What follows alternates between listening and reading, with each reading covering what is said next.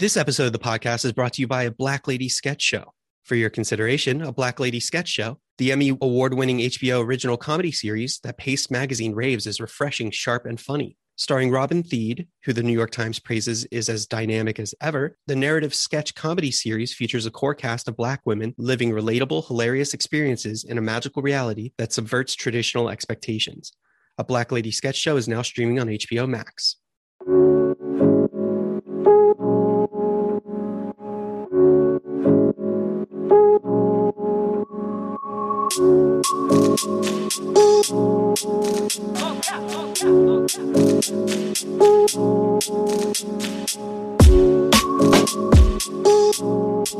All right. Hey, welcome to episode whatever number this is, because it's hard to keep track, because here we are back again with the very infrequent Deep Focus podcast. I'm your host, Rodrigo Perez. I am also the editor-in-chief of theplaylist.net. My guests this week are a duo, Jim Cummings and PJ McCabe, the co-directors, co-writers, and co-stars of IFC Films' The Beta Test. And let me say that, yes, this conversation is well overdue. The beta test came out in late November, but hey, it's on VOD, and more importantly, in a little teaser of what's to come, you'll see the beta test on our list of the best films of 2021 that you didn't see. I mean, yes, that could be seen as a backhanded compliment, I suppose, but it's really supposed to say this movie is great, it's overlooked, and you should definitely seek it out because it's available to rent on all digital platforms. And it's actually quite great, hence including it on that list. So the beta test is something I described in my review, if I can quote myself, as an anxiety horror film, which fits if you know the work of Jim Cummings, who is essentially a maestro of twitchy, cringy, anxiety indies. More specifically, the beta test is about a married Hollywood agent, played by Cummings, who receives a mysterious letter for an anonymous sexual encounter and becomes ensnared in a big web of deceit, lies, and more twists and turns.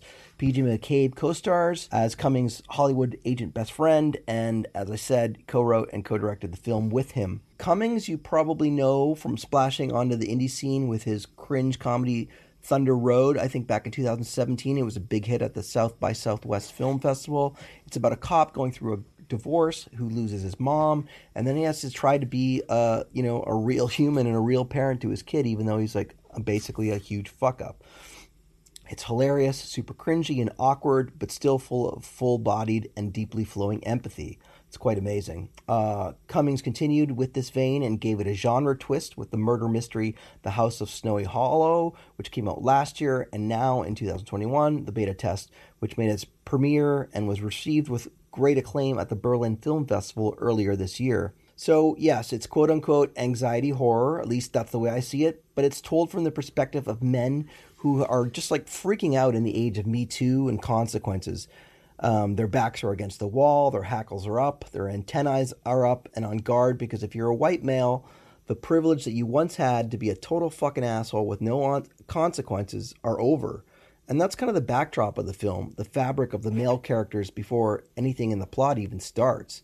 Then, of course, this mysterious letter about an anonymous sexual encounter comes up, and suffice to say, white men are gonna white men, and shit gets out of hand in a very entertaining and delicious manner. It's a very dark, funny, biting satire about this era we're in now, the frightened white men who live within it, and the way the world has just gone kind of topsy-turvy for those who used to get away with murder. The woke age of empathy has changed everything, and that's, like, again, the backdrop. But then there's so much more. There's this big element about Hollywood and Hollywood agents and the nefarious practice of Hollywood packaging, which I will let them explain to you in this podcast. You'll hear they'll go into that in quite detail, because it's also the thing that sort of spurned on the film. But yeah, it's dense and has a lot of going on, and it skewers many things and many people. We talked all about the beta test, plus stick around till the end, because Cummings and McCabe tee up their next two projects, give some major teases about both, and let's just say they sound incredibly ambitious, and it sounds like they're definitely going to be stepping up their game. They also cite David Gordon Green as a hero and a friend, and someone who has an eclectic career that I think that they would like to emulate. Cummings even has a small role in this year's Halloween Kills. So yeah, stick around, listen, and enjoy, hopefully. As always, the Deep Focus is part of the Playlist Podcast Network, which includes the Playlist Podcast, Be Real, The Discourse, Fourth Wall, Yellowstoners, and more. And we can be heard on iTunes, Anchor FM, SoundCloud, Stitcher, and Spotify. So yes, be sure to subscribe, drop us a comment or a rating. We do super appreciate it. Thank you so much for listening. And I'm actually going to have another Deep Focus podcast coming up very soon. So I know it's slightly erratic and then it kind of hits all at once. But yeah, it's going to happen again. So happy holidays and everything. Hope you're listening and enjoy. Well, I guess, let's just start at the beginning. Tell me about your movie. I loved it. I thought it was really Thank you. Funny, and I think it works on so many levels. But I don't want to lead the witness a little bit. I want to, I feel like obviously there's this packaging thing, but then there's this whole other stuff. Like, tell me sort of like the germination, which I feel like leads to like a lot of other stuff. So the letter service was the beginning. We had the idea for getting a letter in the mail because that was like an interesting in for most general audiences of like telling a story that would be like a Twilight Zone, Black Mirror kind of thing of like what you would do and how it could disrupt your life. PJ and I are both in long-term relationships. And so I called him and I was like, what would you do if you got this thing? And he was like, I get murdered. Like that's clearly someone. I would ignore it because I'd be scared that I even got it. It would be a problem that I received. I'd already be in trouble. Yeah. Already it'd be my wife trying to get me. It was like one of those pina colada kind of situations. But no, it became that as the beginning. And it was just interesting to us. And then we had like 1,000 different conversations about what you'd actually have to do to build this service, to actually get people to be paired up through an algorithm. And we developed the app and like actually built it and like tried to figure out how you do it. And then we started doing research about the WGA packaging fight and what it was like to lie and cheat as much as possible in Hollywood. And that kind of, became this ensemble story, this in tandem story that we wanted to tell about liars and cheaters. And then all the big data stuff as well came through the research of what it would actually take to build this service. And so at the end of the day, it became this kind of like full circle thing of Hollywood and the agency world pretending to be a social network. And then in the age of real social networks, how difficult that is to stay afloat and how the general public doesn't need that. Or some stranger from the internet could come along and completely circumvent that industry. And pair you when you didn't even know you wanted to be paired. Or like there was something out there, grass is greener, that you didn't even realize, which was really interesting to us. Yeah, I mean, that's a lot of layers of stuff. Yeah, it's a lot. I do love that sort of, because I don't even know if I could articulate it, and you just articulated it perfectly. Like liars and cheats is kind of the glue of everything. Yeah. Because there's a liar of cheat to everything, even social media. Yep. Obviously Hollywood agents, not that hard, not that much of a stretch, et cetera, like cheating on your spouse. But that's a really good, that's a really good stuff, right? It's a really good to jump off. It's a weird way to tell a story about lying. Yeah. But it made sense. Like it all kind of connected in a really satisfying way for us. And we thought it'd be a good vehicle to do that. I'm a huge fan of Doubt, the Phil Hoffman movie, and the play, obviously, but like that play is about believing in something without evidence. And so it has to take place in a church. And so we felt that same way with making something in a talent agency if it's about lying and cheating. Maybe we should break down a little bit, just because like the packaging thing is like a little bit complicated for people to understand sometimes, I think, maybe. And what's the like, the quick sell on what is packaging, but it's a pretty important part of the story. Yeah. So in 2017 through 2020, there were these fights that were being put up by the top 4 talent agencies in Hollywood, where they were trying to subvert contracts that were built in the 1930s and 1940s that said that film agencies weren't allowed to actually produce their own content.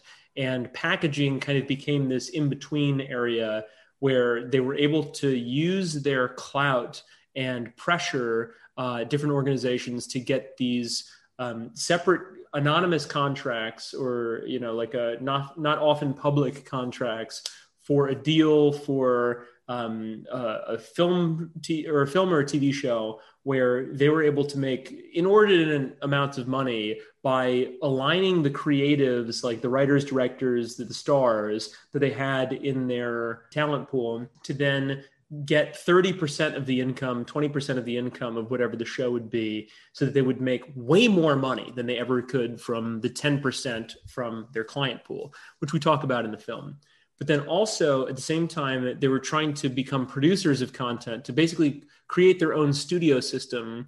And almost every one of these talent agencies had a sister company, LLC, that was a studio, and trying to create their own content that would be competitive with the main studio system, which is entirely illegal and a breach of all these contracts that were set up in the formation of the talent agency world.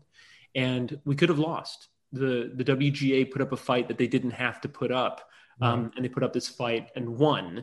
And because of that, so many agents that were agents in that world have now fled that industry to become producers and start their own stuff, because they realize that the industry is changing and the only real value is owning your own content and making stuff that you own. Right. It almost reminds me of some sort of like the financial insidiousness of The Big Short. Like that kind of idea thrown into like agencies. And like, I mean, the too long didn't read for sort of version is it's like, it just seems like really unethical and insidious. Oh yeah. I mean, you're negotiating with your employers essentially for your, which it's a huge conflict of interest. And then also like, obviously it's the same wardrobe as Wall Street. It's just that these people in the talent agency are bad at math.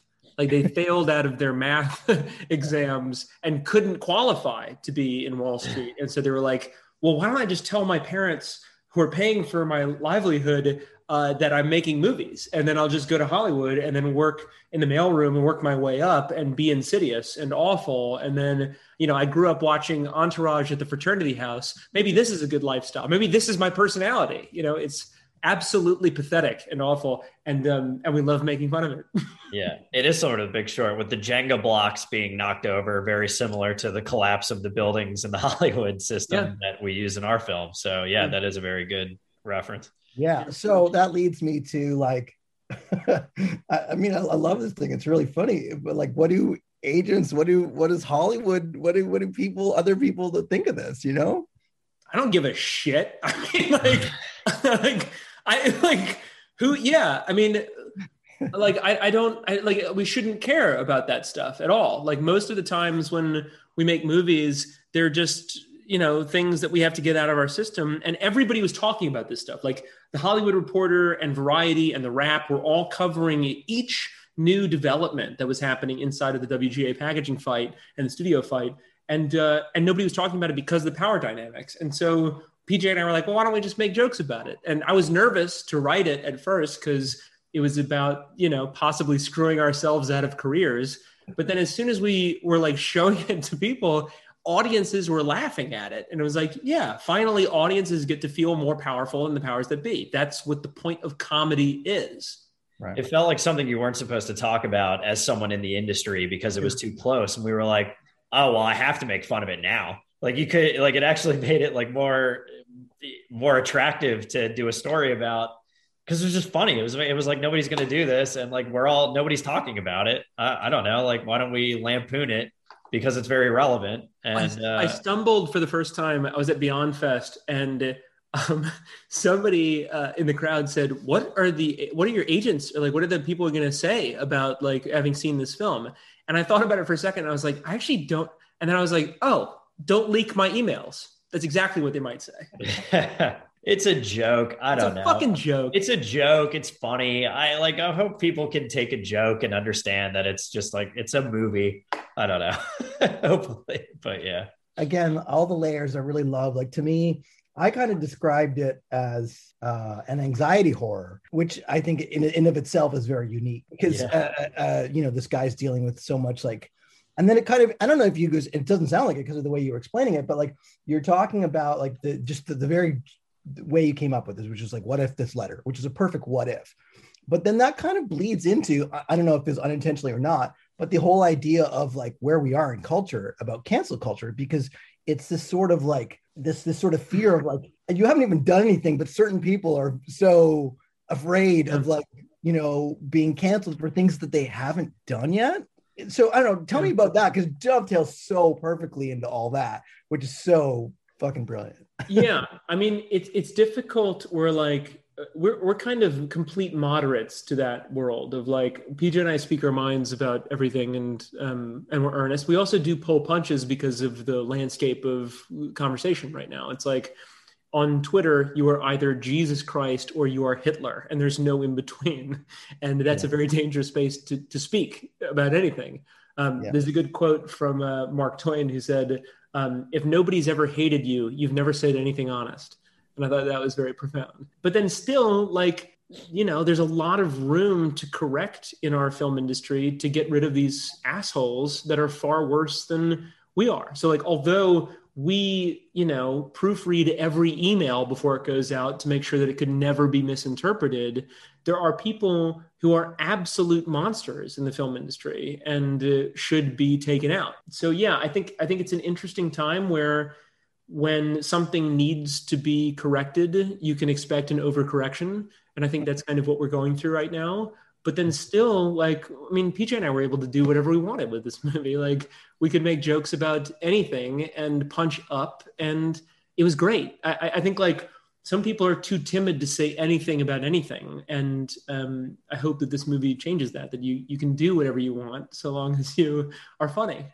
Yeah, but it is anxiety inducing and that's kind of the part of the internet, like whatever you put out there, it doesn't go away. And that can be very anxiety inducing because you don't want to get in trouble. And that's kind of what Jordan goes through. It is a bit of the Scarlet Letter. I mean, like to call it a witch hunt is awful because the last president said that all the time. But like, it is interesting. Where like when you learn about Puritan New England and kind of what the sexual toxicity was and how scary it is. We showed the film in Europe and they're like, what's the problem? He had an affair. Like, why are they killing each other? He had one adulterous affair. That's not a big deal. Our president in France had like 6 of them and we still forgive him. Like, I think Americans still feel like the world is watching them, and they're right. I mean, like, I think that's a really frightening thing. Like, if you do have an affair in America, the power dynamic shift where the public feels like they are in charge of you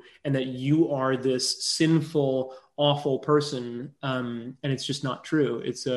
There's very little forgiveness in culture in America. And it only comes through when you go to another country and you can see yourself from the outside. Yeah. At the same time, it's interesting. I've had conversations with some Europeans, and I feel like could be a middle ground, like we're like so like locked in and they're so laissez-faire. So there's certain things like you talk to them about, like I've had a conversation with a European about Weinstein and they were so like, I was like, no, like, there were some pretty bad things done there. Like, he's a rapist. He's a rapist. There you go. Yes. There's not much middle ground there. Right. So that's what I'm saying. Like, it just the world, like they're on this very lax end, we're on this very tense end. That sort of leads me to like, I guess like PJ, this is your first work that I've seen with Jim, but Jim, your work is whether it's, this may be like my term, anxiety horror, but your work is always riddled with anxiety too, like, Thunder Road, or sorry, I'm blanking on the werewolf one, but there's always this guy who's really uncomfortable with his skin. That sort of seems to be a through line, whether he's a jackass agent or he's a cop, which you love. And tell me about that, because I personally love that thing, and it's always seems to carry through. Yeah, I mean, really, like PJ and I are just big Redditors. Like we're on like public freakouts on Reddit all the time and watching Karen videos, and like I think it's just something that I find so naturally and like internationally interesting, of like watching someone have a meltdown where they finally admit that society has not worked for them, and like the performance that they've been putting on for however many years is bullshit, and they finally get to speak their mind. It's the worst day of their lives, but they're finally able to say, you know what, I'm not going to take this bullshit anymore. It's Dog Day Afternoon. It's Al Pacino screaming Attica and fuck the police and all that stuff. And I think that speaks to this larger human experience of everybody feeling like the system is fucking them, and it is. And so having these big public freakouts, especially with authority figures, is so funny to me, where with this film particularly, you can show somebody who's an agent, who's usually the top of the power dynamic, this kind of like protected class in Hollywood, fail 1,000 times over and do a bad job of representing themselves, so that the audience, when they're watching it, feels more powerful than the powers that be. And to be able to give ammunition to people who have been beaten down by this system is just the best feeling in the world. It's interesting. I find that I wonder what it's like for you and as an actor and PJ as a writer, because, before in your past, you've had this anxiety thing, but you've always had, a lot more empathy for your characters, because your characters weren't as, they're damaged a little bit. But this guy's kind of like, he's kind of an asshole, right? He's like, there's not much gray there. So was it a little bit more, obviously, you're always going to have empathy for whatever character, even if you have the worst one, but was that a little bit more difficult to play or more difficult to write? Because again, like in the past, those other guys, they're trying, right? Yeah. They're damaged people. But I'm so glad to hear you say that. Yeah. So like, you're rooting for sure. So with Thunder Road, there's the boombox from Thunder Road. But yeah, like legitimately, when you're watching Thunder Road, it is this poverty pornography of watching this guy who is just has the heart of gold, and you root for him, and he's a single dad, and he's like doing his best, and he's trying to like win his daughter's affection, and he can't do it. And it just speaks to this like horror sadness of anybody, a man or woman, watching this guy, just like, oh, this poor fucking guy. And you're watching him continually get kicked in the nuts 1,000 times in the movie. And then only in the last shot of the movie does he win. Does he do a good job of being a parent? And it's like, oh, finally, it's this like lovely payoff. And then with my other two films, with Wolf of Snow Hollow, it's more about like this guy who thinks he's right about something, who's absolutely certain that he's right about this thing. And then he ends up being right, even though he's a complete asshole. And he's fought this whole like movie to make sure that he was right, and he was. And then with Beta Test, the guy's wrong the whole movie. And the audience, it's like the flip side of that coin, where it's like the audience gets their fulfillment, their rocks off from watching this guy fail, because they hate people like this. And it's like this kind of schadenfreude catharsis watching this guy not succeed, because they hate these kinds of people. And so it's the same kind of thing where I get to play a loudmouth who screams in a parking lot. But with this one, I think we're kind of letting the audience in on the joke of the media literacy, of like, they feel like they are part of the writing process in watching the film. Yeah. And like, he's so unlikable to the point you feel bad for the guy, like after all, because he's just so tone deaf to how he seems. And just watching him get to the end when he has his exorcism, and it's just kind of getting to that point. I'm like, all right, yeah, finally being honest. It's a fraud. Brutal art. Yeah. And just a fraud, and admitting that. That's like his only victory, is finally admitting, oh, I'm just I've actually been lying for the last 80 minutes. Yeah. That's the only way he can get any empathy from the audience. Yeah. So I guess my question is, to me, that's a bold move, and that's hard to pull off. And you can fuck that up so easily. And audience fucking hate your character and hate your movie because of that. I think this totally works. Were you guys worried about that at all? Or were you just like, fuck it, let's just... I think like having done 2 other movies with, cop characters, were like, the other thing is like, I tried, my first feature was supposed to be this paparazzi thriller with a character who was a female celebrity. And all of our financiers said this character is too unlikable. And that term unlikable comes up so much in screenplay format, where anybody that can, jump in and give a note is, I don't think they're likable. I don't think they're likable enough.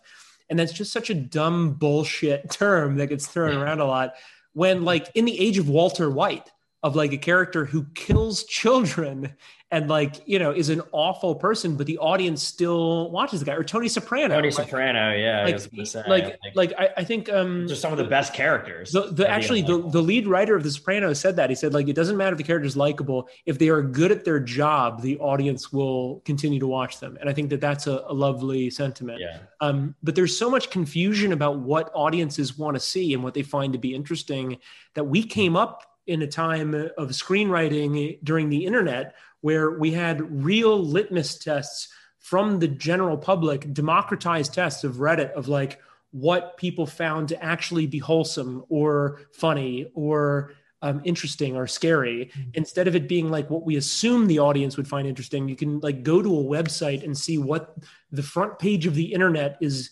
democratically saying is interesting to them. And that became our education in media of like, you know, PJ and I have been Redditors for the last 13 years or whatever, too long, waste of time. But like a lot of time on Reddit. It has changed our metronome of storytelling because we know where the audience might be on the roller coaster. That's really interesting because it, again, ties into sort of like, you know, agents and producers, and they're all the people that are always like basing all their decisions in fear, right? They're the people like, oh, this person's more likable. This person's too much of an asshole. I don't want to get fired. Yeah.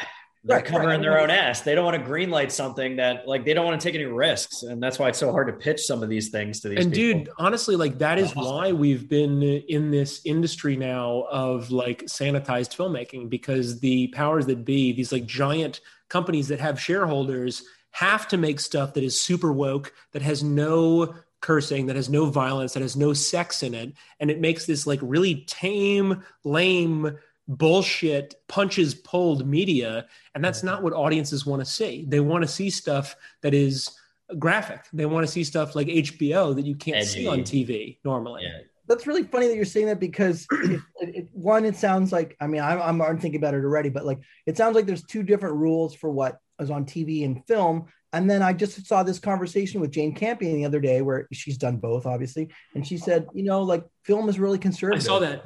And TV is much more, they're not as risk averse. And I was like, yeah. So I don't know what you think about that, but I was like, it just kind of crystallized for me. Huh. I don't know. I think like right now, because of how much money it costs to make a TV show, because there's so much more money in television, there's so much more control from giant corporations, where like when I watch something that screens in Cannes and it has like graphic violence or graphic sex in it, I'm like, oh my God, like how are people in Poland or South Korea making this movie? That's so shocking and revolutionary. So I don't know. I think like making something that's 90 minutes that you can do in a living room, like looking at Dogtooth, the Yorgos Lanthimos film, like I still haven't, that's like a high watermark for me of like single location, horror, sexy thriller in a weird way. World building. It's a masterpiece in a scary way. That kind of filmmaking, I feel like you can only do in the 90 to, 120 minute kind of thriller. I don't know. So to that end, you guys think, I didn't even think that I would be asking you this, but like, so does television not something that interests you or ever thought of, or most of your stories are you guys just like the literacy that you've come in is banged in that 90-minute thing that's baked in? I mean, having done 3, arguably 4, arguably 5 feature films that are 90 minutes, like part of us now is like, well, we should be doing something that's 180 and doing 6 episodes, 30 minutes and make something dope.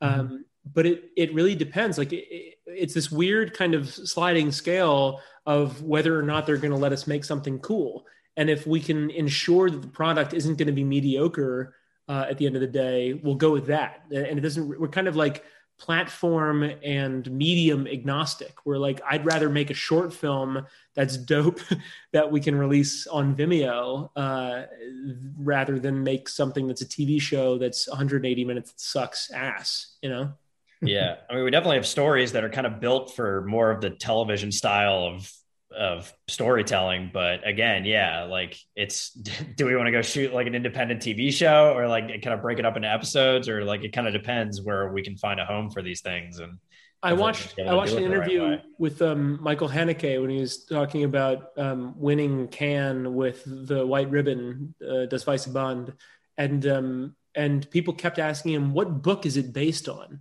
And he was like, it's not based on a book. It's a movie. I wrote it as a movie. And they were like, no, it has to be based on this like bigger thing, obviously. And like every journalist from every territory was like, so what German Victorian movie or book is it based on? What's the source material? And we feel like that often of like, yeah, we should make something that is timeless. We should make something that feels like it is bigger than an independent film, and then just make it as an independent film. And that's sort of agents, producers, all this stuff, right? The fear-based IP, whether it's a book or a comic or anything, an image is like an NFT, like it's like nobody can like, what's it based off of? They need something. Oh, yeah. It has to be based on something that's already been successful. What a fucking conceit. Like what an ugly and like amazing conceit that these fucking cheese dicks have to make something that is based on a previously successful property.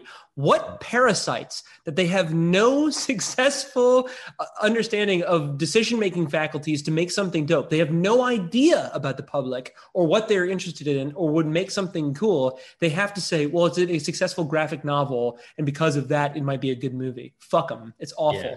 And you can't even an original idea, like we can't go into like a pitch meeting or something without being like, oh, it's like this, this, and this. You have to feed them comps. Even like Jim and I's original ideas for TV shows and stuff, like they don't like, you can't go in unless you'd be like, it's like Fargo, this, right, this, you have and this. To give them, so you have to give them, you have to spoon feed them something that's already been done. Otherwise it's not going to click, and they're not even going to give you a whiff. It's the crazy. the only people that we have pitched our two new movies to is Ariana Boca at IFC. And it was at a dinner, and we were too nervous to pitch it to anybody else, but we were like hanging out, and she goes, yeah, those are great. I want those movies. Those sound great. And then we're like, I think we just got greenlit on accident. I think she might have just greenlit us. And then the next day, one of her executives reached out and said, Ariana, I think we might have like drank too much last night. I think you'd like greenlit these movies. And she was like, no, I love those ideas. Let's do those movies. That sounds great.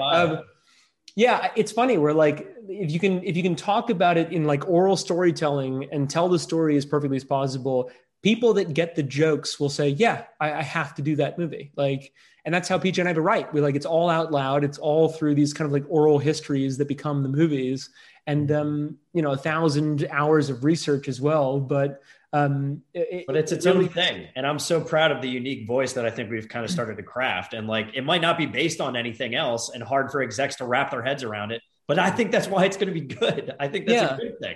I think people are getting sick of that shit. Like, I think people are actually understanding the narrative. Where like, we show this movie to general audiences and they're like, yeah, I knew about the WGA packaging fight. And it's like, you had no business knowing about that in central Utah. But like that kind of inside baseball has like translated to general audiences in a funny way, where like you can make something that is this inside joke that then people around America and around the world really dig. And I think people feel intimidated to do that. Artists particularly feel intimidated to do that it wouldn't work. And it really does. I got to let you guys go soon. So tell me about, I love you've probably done more than them, but I can think of 3 cops, right? Your first 2 features, and then you were in Halloween Kills as a cop. and then I'm wondering, like, you got 2 new movies going on. I'm like, is there going to be a cop in there? It seems like you love playing a cop. And I kind of get it too, because there's a sort of deliciousness there that you bring to that. You starting to get the mustache going again, man. Yeah. Tell me about that a little bit, because I find that quite delightful. I mean, police officers are the ultimate facade. Jean-Paul Sartre said, there's no such thing as a waiter or a waitress. It's just someone pretending to be a waiter. And I find that to be so poignant about every walk of life, every job that you have. But with a police officer, because there's so much power involved, you have to put on this facade of being this tough guy. And that just spoke to me as a kid growing up in the South and watching these like football players, pretend to be a quarterback or pretend to be, the cool guy or whatever. And I found that to be so interesting. And so it started out with Thunder Road. I'd done, as a producer, a short film about the Iraq War and Marines. And like, it's the same kind of type A personality, testosterone-driven bullshit facade, and breaking that down. I just find that to be very interesting. So like, cops are kind of the easiest thing. You put on the uniform and then you get to humiliate this uniform. And it's funny. You get to pretend to be Charlie Chaplin as the great dictator a bit. And it was very fulfilling and very funny to me to do.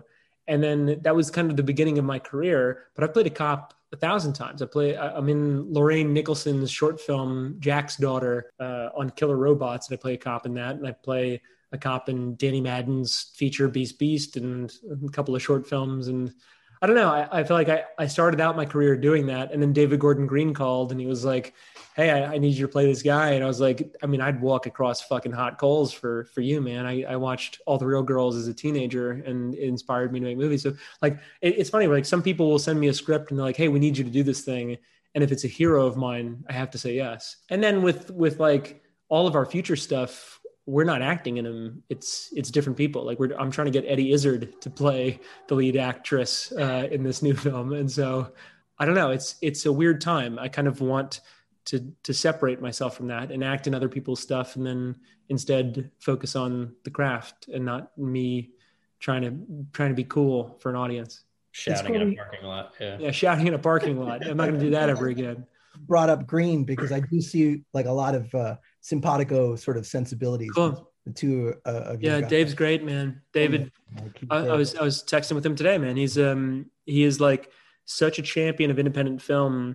And like watching All the Real Girls is such a love letter to sequence editing and montage editing. It's not just the story. And it's a beautiful story about, a guy who is, very successful in North Carolina on the dating circuit and then being unhappy with that. And it's such a masterpiece. There's so many incredible actors in that film that have now had incredible careers, like Shea Wiggum and so many good people. And it inspired me as a young dude from New Orleans to say, yeah, you can win Sundance and make something in your backyard and that still counts as making movies. David has just been this like bizarre, hilarious godfather that we look up to so much, where he can do the really important stuff like Snow Angels and then also do stupid bullshit like Eastbound and Down. And we feel like we're doing both at the same time with our movies. He was one of the first people to see the beta test. And he's like just such a great chaperone for us. That's cool. Yeah, I definitely see those sensibilities. Do you guys want to tease at all some of the movies that they're trying to make that you're hoping to do? I can't wait to see more. You guys are in this rhythm and yeah, no, we got a bunch of stuff we're gonna keep pushing forward. It's Jim, I don't know which ones you want to go into, but the big one, PJ and I are writing this Victorian horror comedy buddy romance about. Beta had a lot of genres. This one's like 10 times bigger. Yeah, it's incredible. It feels like Wind in the Willows. About this kind of like interracial friendship in 1895. And it's going to be made a bit like There Will Be Blood and Wind in the Willows. And it's like this incredible, it's a masterpiece in such a fun way. And I'm going to call it, but like it really is so profound and beautiful. And it's a ghost story. And I think it could be one of the best films ever made. And it's bad where like PJ and I now we are very happy about it. are at a point in our career where we might actually be taken seriously enough to do bigger stuff. And so instead of it being like, all right, well, let's do the things that we wanted to do for the last 10 years. It's like, no, we have to carry the torch for independent film in America. We have to be better than than fucking Martin Scorsese. Like, how do we do that? And so we've been like writing these things to try and beat our heroes. And it's terrible. It's like, the fourth Matrix movie is coming out and I'm like, we're going to get our lunch eaten by these girls who are making this movie. Like there's so much competition to make great stuff and we want to be a part of it. And so we're writing epics swinging for the fences, like beta times 10, because we got to keep up. Like there's no point half-assing it now. Let's go. There's no such thing as halfway crooks. We got to do it. That's great. I love it. I love to hear it. I think you guys can do it. I mean, it's funny. I kind of was already guessing that you guys were going to like sort of push it to some sort of level. Yeah, we're not going to go backwards. You're there. Good. Yeah, we're on it.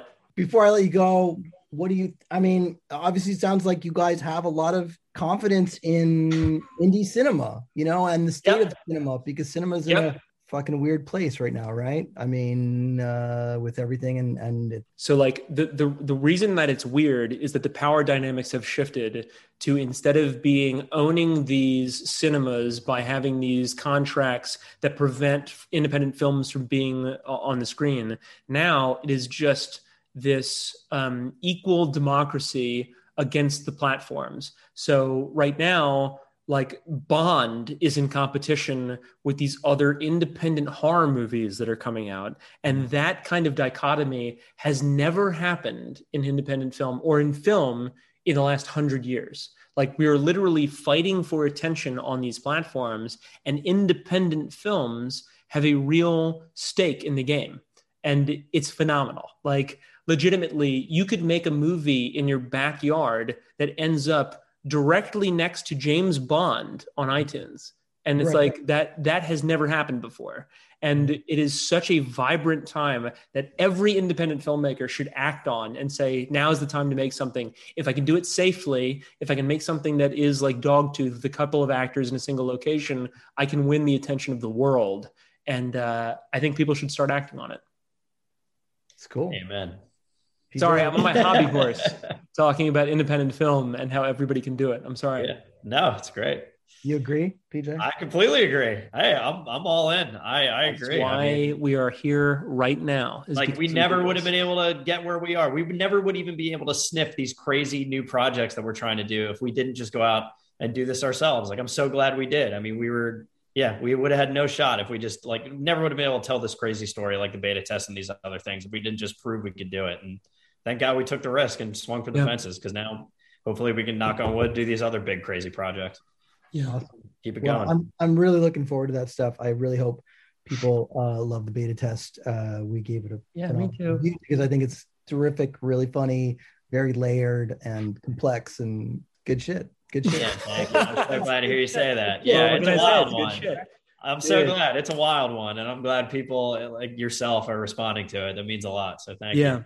Thank you. That means the world to us. Thank you. Best of luck with everything. I'm really rooting for you guys. I want to see more. We may need it, but we'll deliver. All right. That's it. I hope you enjoyed that conversation. I hope you were looking forward to what Cummings and PJ McCabe are cooking up, because it sounds pretty interesting, right? And if you haven't, and if you listened to this whole conversation, please, I urge you to check out the beta test. It is really good. Cummings is definitely an artist, even if he's working on this very small indie scale. And it sounds like it's only going to get bigger, and who knows, maybe he's going to sort of take that trek of David Gordon Green, and we all know where he went with starting with his sort of similar lo-fi indie roots and expanding into all different kinds of genres and territories. So check out the beta test. It's very good, and as mentioned at the beginning of the podcast, stay tuned for a few more features of our most anticipated coverage, and a few little bits of best of 2021 coverage that's still left, like that aforementioned the best films of 2021 that you didn't see. So lots of good stuff. Keep it dialed in. Keep reading and keep sharing. And thanks, and we'll see you soon. All right, bye.